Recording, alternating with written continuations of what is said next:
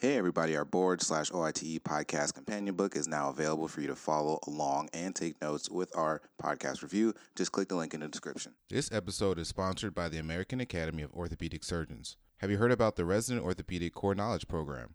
The American Academy of Orthopedic Surgeons has partnered with leading experts in the field to bring you ROCK, the online learning platform developed for U.S. residency programs. Free to residents, ROCK empowers you to build a foundation to prepare you for the OITE and ABOS Part 1 exam. And remember, access to ROCK content is free for residents. Get started at rock.aaos.org.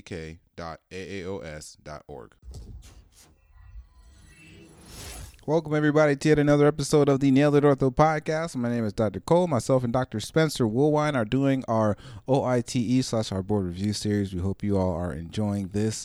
And if this is your first time listening to the podcast, welcome. This is our board OITE review series. We have weekly episodes on different various orthopedic surgery topics, but this is specifically more tailored towards residents. So without further ado, go ahead and hit the subscribe button, and let's go ahead and hop into today's episode. You are now listening to Nailed It, the Orthopedic Surgery Podcast, featuring Doctors Jay Fitz and Wendell Cole.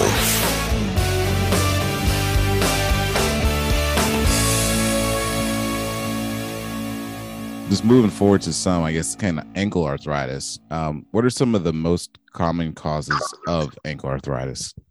So most commonly it's going to be post-traumatic. And so I mean, we all know somebody who's rolled their ankle multiple times, or we've done it ourselves, or even sustained a ankle fracture. And so obviously ankle injuries are very common, and multiple of those, or one bad one like a pilon, is going to lead to post-traumatic arthritis. But we also can't forget about other reasons like peripheral neuropathy and the development of like Charcot disease of the ankle, although that most commonly affects the midfoot and the hindfoot, but can affect the ankle itself.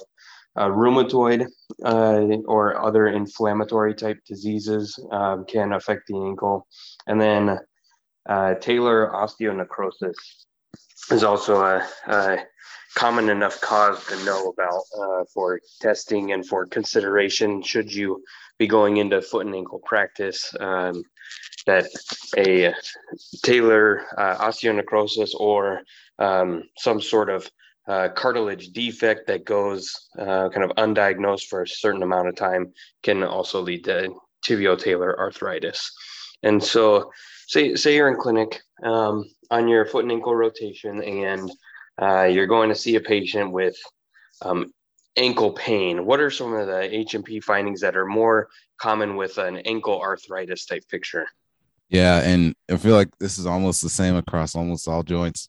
But you're gonna have pain with like range of motion and weight bearing, and you're gonna have decreased, range of motion, especially with the ankle. You're gonna have a lot of, pain and discomfort during dorsiflexion and plantar flexion, because we talked about a little earlier, the tibio-talar motion is mostly plantar flexion and dorsiflexion. And again, this next answer is very similar across most of the board, but I guess there are some things we can talk about regarding ankle arthritis. What are some non-surgical treatment options for ankle arthritis? So you're going to start off with some non-steroidal anti-inflammatories to help knock down that inflammation. Some physical therapy. You can try immobilization with like an ankle brace or a AFO, which kind of helps relieve the actual motion through the joint, which is thought to be kind of a driver for continued inflammation. Activity modification. So if somebody has ankle arthritis and they are like going out on 10-mile hikes and doing all this other stuff and it's still bothering them, then maybe having them kind of transition to being more of a swimmer or a cyclist or something that's not as impact heavy on the ankle joint. And then you can also try shoe modifications like the rocker bottom soles. And the reason why the rocker bottom soles tend to help is that rocker bottom helps with the gait pattern so that you're not having to move so much through the tibio-talar joint itself. The shoe kind of does it for you. So rocker bottom soles with an AFO actually provides a lot of stability for the ankle with ankle arthritis. And people tend to tolerate that for a good chunk of time until, their quality of life starts to diminish and they need something more done. Once somebody has failed those measures, and obviously when you're doing a test, you're going to be looking for those things. They're going to tell you that they are a 60-year-old construction worker who's tried 2 rounds of physical therapy. They're getting gastroenteritis from prolonged ibuprofen use, and bracing no longer helps. What's your next step? And they're pushing you down a more aggressive intervention like a surgery. And so what are some of the surgical treatment options for patients with ankle arthritis? Yeah, so there are a lot of different options. There are a lot of things you have to take into consideration when evaluating these patients. What's the level of arthritis?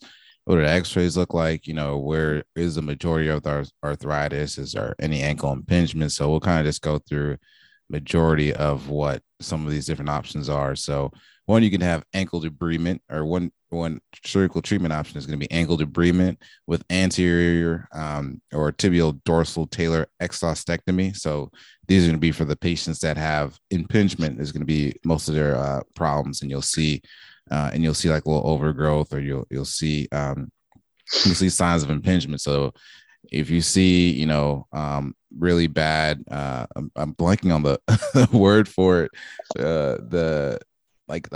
What's the word for like the outporching of the, oh man, on the talus, you have a, I'm blanking on the word. Osteophyte. I think, yeah, like, I don't know, like a little like an osteophyte that you have when you dorsiflex. So these patients have pain with forced dorsiflexion, and they have a little osteophyte, and their arthritis isn't too bad. These patients may be ones that may benefit from an ankle and debridement with the exostectomy of that osteophyte if they have impingement. Another option, if you have bad arthritis, is distraction arthroplasty. And so this is where, you have an X-fix is used to offload the joint, one of those circular frames. And the thought process behind that is you offload the joint. It should be able to kind of get rid of some of that arthritis, or try to just decrease some of that pain. Again, this is controversial, but it is an option. Other options are if you have a patient that has mild disease and then malalignment is going to be their main issue. So they have some type of alignment issue. These are patients that may benefit from an osteotomy. You can do a supramalleolar osteotomy. So say, for example, you have a patient that comes in, they have a pretty bad varus deformity, but their arthritis isn't too bad, and they're a younger patient, and you don't necessarily want to fuse them yet. You could do a medial opening wedge tibial osteotomy, which, again, you make a cut and you open a wedge up to help decrease that varus deformity. And what about the opposite? If you have somebody that has a valgus deformity that comes in, some bad arthritis in just one compartment, you could do a medial closing wedge osteotomy, and as well as an oblique lengthening fibula osteotomy. Again, so if you think they're in valgus, their foot's going to be facing, like, I guess you'd call outwards, and you need to get or swing the ankle back, and so it's back in neutral alignment. You'll have to decrease that space medially, and obviously sometimes the fibula can stop you from getting that alignment, so you may have to do an osteotomy of the fibula as well. Other options, patients that have end-stage arthritis, they may be options for arthrodesis or a fusion, and this can be performed via many different ways. This can be performed arthroscopically or versus a mini arthrotomy versus open techniques with or without internal or external fixation. So a lot of different ways, a lot of different techniques. We're just kind of going over big picture things. And you also have a total ankle arthroplasty, which is another treatment option for patients with ankle arthritis. And these ones are going to have, total ankle arthroplasty has been shown to have similar outcomes to arthrodesis, but with higher revision surgery rates. So that's just one thing to note. And again, that was a mouthful. Those are a lot of different options, but if you just think about it, assess the patient. What do they have? Do they have an osteophyte and they have impingement? Then you may fix that. Are they a younger patient with a bad deformity and only arthritis on one side of their joint? They may be a candidate for a osteotomy. If they have really bad end stage bone on bone arthritis, it may be somebody that may benefit from an arthrodesis or a total ankle arthroplasty. Now, let's say we have a patient and we want to do an ankle arthrodesis for them. What's the preferred ankle position for an arthrodesis? Yeah, obviously you want it to be an essentially neutral to even a little bit dorsiflexed. And I mean, we'll get into the reasons why you don't want to plantar flex the ankle during an arthrodesis. But really what a neutral foot or even a little bit of a dorsiflexed foot does is one, it helps you clear the ground. If your foot is a little bit dorsiflexed, the walking pattern is a little bit more normal or natural. And the dorsiflex foot will help with the kind of push off, because now you don't have tibiotalar motion with the push off, but you still have the midfoot, and you still have your digits helping with the push off phase. And so having a neutral to very slightly dorsiflex foot helps with all of that.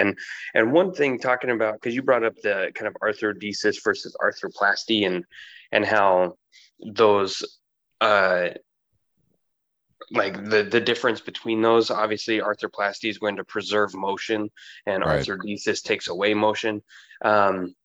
And you're totally right with the kind of increased reoperation or revision rate for arthroplasty. Another question that will probably come up during your 5 years as a resident, or possibly on the ABOS, is what is the advantage of arthroplasty over arthrodesis? And it's not necessarily the preservation of joint motion, because if you really watch somebody with tibiotalar fusion, they walk almost normal. It's very hard to tell what sort of procedure they've had, but what you can have is increased gait speed and stride length with arthroplasty. And that question will come up. They'll say, like, you have this patient, they are considering arthrodesis versus arthroplasty. What is one difference between arthroplasty and fusion? And they'll talk about gait speed or stride length. So remember that with arthroplasty, you have better gait speed and an increased stride length to make their walking appear more normal or natural. So that's just one other testing point that you'll probably see in the 5 years as you kind of progress through residency. And really ankle arthroplasty is becoming a lot more common because the implants are more durable than they were 10 to 15 years ago. But again, we only have good 5 or 10-year data. And when you're doing this in a patient who's only 55 years old, you're hoping that they're going to live past 60, 65. And so you need a very durable 20 or 30-year procedure. And Right. those, we don't really know what's the 20 or 30-year outcomes of these, because they haven't been around that long. So again, arthrodesis in neutral or a little bit of dorsiflexion, and arthroplasty, you have better stride length and better gait speed. This episode is sponsored by the American Academy of Orthopedic Surgeons. If you're an orthopedic resident, it's time to start building the foundation to be prepared for the OITE and ABOS Part 1 exam. The American Academy of Orthopedic Surgeons has partnered with leaders in the field to bring you the Resident Orthopedic Core Knowledge Program. ROC is an all-in-one online learning platform covering 11 subspecialties. You can access the content for free at rock.aaos.org. This platform delivers a comprehensive, structured, standardized curriculum and even includes self-assessment quizzes and performance analytics. And remember, residents never pay to access ROC content. Get started today at rock.aaos.org.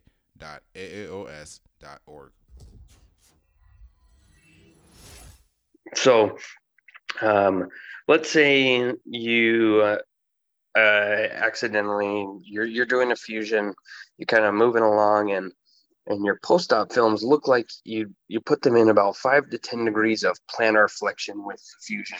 What can you expect in those patients when they walk post-op? Right. So I think one of the big things, if you just try to think about it, they're trying to get their heel to touch the ground. So if your ankles and a little bit of plantar flexion, the way to, I guess, counteract that would be knee recurvatum. So these patients will have a little bit of knee recurvatum to allow their heel to touch the ground during strike. So that's why we try not to, fix these patients in a lot of plantar flexion. Again, you just want kind of neutral or minimal dorsiflexion when you're fusing these patients for ankle arthrodesis, that is. Now, you touched on this a little bit earlier, but might as well just go ahead and just say it one more time really quickly. What is a common H&P finding seen in patients with subtalar arthritis? And also, this is if you have like a subtalar coalition, sometimes tarsal coalition, sometimes they can complain of some of these same things.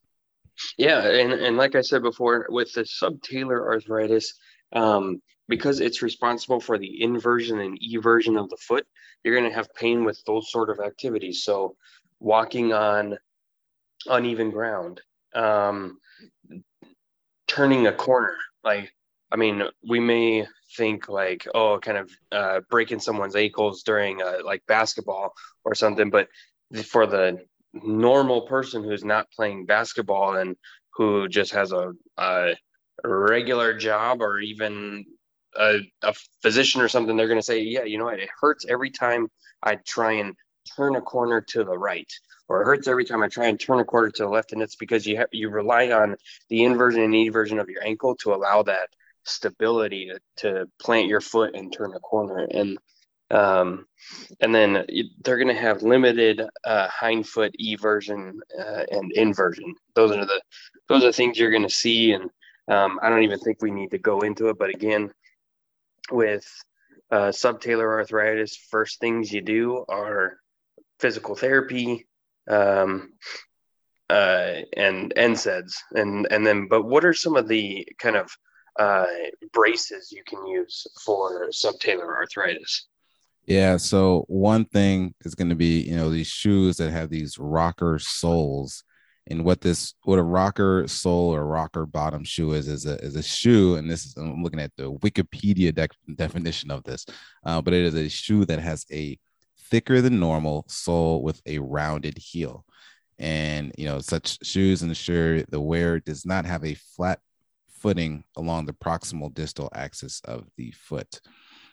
So that is kind of the rocker bottom shoes. Other things would be an AFO brace or ankle foot arthrosis. And when we talk about these, a lot of times we talk about it in these patients that may have like a foot drop, on the trauma wards that we're trying to avoid going into getting a, heel cord contracture or Achilles tendon contracture and going into plantar flexion. So an AFO brace. And another option is going to be the University of California Biomechanics Laboratory Arthrosis. I know that was a big word, or a big, a long description. But if you Google these almost look like a half boot. I don't know how else to describe these, but if you look them up on Google, you'll be able to see a picture of these. And I think it's kind of good to understand and figure out what some of these different implants are, because they show up on your exam and they'll all be like, you'll know that they need an arthrosis, but they'll put 5 different types of arthroses up there. And I remember I had no idea what any of those were. So those are kind of some of the treatment options that could be used for subtalar arthritis that are non-op. Now, what about the surgical options? Any surgical options you can use to treat patients with hindfoot arthritis? Yeah, I mean, you're using the patient's symptoms and their radiographs to help guide some treatment. And if they're kind of mild symptoms and they have preserved joint space that you see on the lateral radiograph of the ankle, you can probably get away with like an arthroscopy and a synovial or chondral debridement to help kind of buy them some time. And along with that stuff, I mean, just kind of a more clinical note, with these surgical options, you're still having the patients do the non-surgical kind of means as well. So it's not like an arthroscopy with a debridement is going to be the savior of this. You're still going to encourage these patients for activity modifications, weight loss. They're probably going to benefit from bracing whenever they do exercise, but maybe they don't need a brace while inside the home or at work. And so you're kind of doing a combination of some of the surgical measures and non-surgical measures out in the real world. But test questions will typically just say non-surgical or surgical and kind of keep those things separate from each other. If you have some, like looking at the AP or an oblique radiograph of the ankle, there may be extra osteophyte off the lateral portion of the calcaneus that's impinging on the fibula. So every time that foot everts, they're getting pain on the inferolateral aspect of the ankle. If you do a lateral calcaneal exostectomy, then you may kind of relieve those symptoms and help that patient. And then there's no arthroplasty for the subtalar joint, and these patients are pretty much just going to go straight to an arthrodesis if you're going to act on the joint itself. And there may be selective arthrodesis, so like a subtalar arthrodesis for exclusive subtalar arthritis. You can do a talonavicular fusion for isolated talonavicular disease. There's other hindfoot arthritis issues that require a triple arthrodesis, and we'll get to this when we cover posterior tibial tendon insufficiency, but that's used for stage 3 posterior tendon insufficiency, which these patients, they're unable to do a single leg toe raise. They have significant flat foot with a too many toes sign when looking at them posteriorly, and they have a kind of a rigid or even a flexible, but usually it's a rigid flat foot. So you actually have to force the bones to where they're supposed to be and fuse them in that way. And a triple arthrodesis is the subtalar joint, the talonavicular joint, and the calcaneal cuboid joint. And then, and it does not involve the tibiotalar joint, which I commonly got confused in residency. I always thought that the tibiotalar joint was involved in the triple arthrodesis, but it's not. And then you can, for somebody who has significant flat foot and a lot of hindfoot eversion, you can do a distraction subtalar bone block arthrodesis, which basically means that because they have such a loss of the heel height, you need to put a block in the subtalar joint to hike up their heel to restore that Bowler's angle and give them a more neutral, not as valgus hindfoot. But when you fuse these hindfoot joints, what's motion is the most limited? Yeah, so when you fuse it, it's actually going to be the talonavicular. So a talonavicular fusion can limit hindfoot motion up to 90%. So, you get your subtalar, which is going to give you about 50%. And then you also have your calcaneal cuboid, gives you about 25%. But surprisingly, the talonavicular fusion can limit a lot of your hindfoot motion. So, you got to really think about it if you're going to have a patient and you want to sign them up for a triple arthrodesis where you're fusing the talonavicular joint. And, just kind of continuing on, one more thing about this arthritis, what structural changes are going to be seen in the foot of patients with tarsal metatarsal arthritis or an untreated Lisfranc fracture dislocation? Yeah, so these patients, the tarsal metatarsal articulation is considered more of the kind of midfoot, and so you're going to get midfoot collapse, a loss of the longitudinal arch. You're going to have forefoot abduction, and that's that kind of too many toes sign. When you look behind the patient down at their feet, you're going to see their like toes like 3, 4, and 5 kind of sticking out laterally, and that's going to be the too many toes sign. And so, yeah, you get that collapse of the longitudinal arch, and forefoot abduction when you have bad midfoot arthritis or an untreated Lisfranc fracture dislocation. Thank you all for listening to yet another episode of the Nailed It Ortho podcast. We just talked a little bit about foot and ankle review, and we talked a little bit about arthritis and subtalar arthritis. So hopefully this gives you a little bit of an idea of some of the concepts. And again, I hope you all are studying besides this podcast, because you need to. This is just another adjunct to your education. And if you have not already, please hit the subscribe button and just be patient and hold still. Our review companion book / PDF will be out soon. So just stay tuned, hit the subscribe button so you get updated to it. All right, until next time.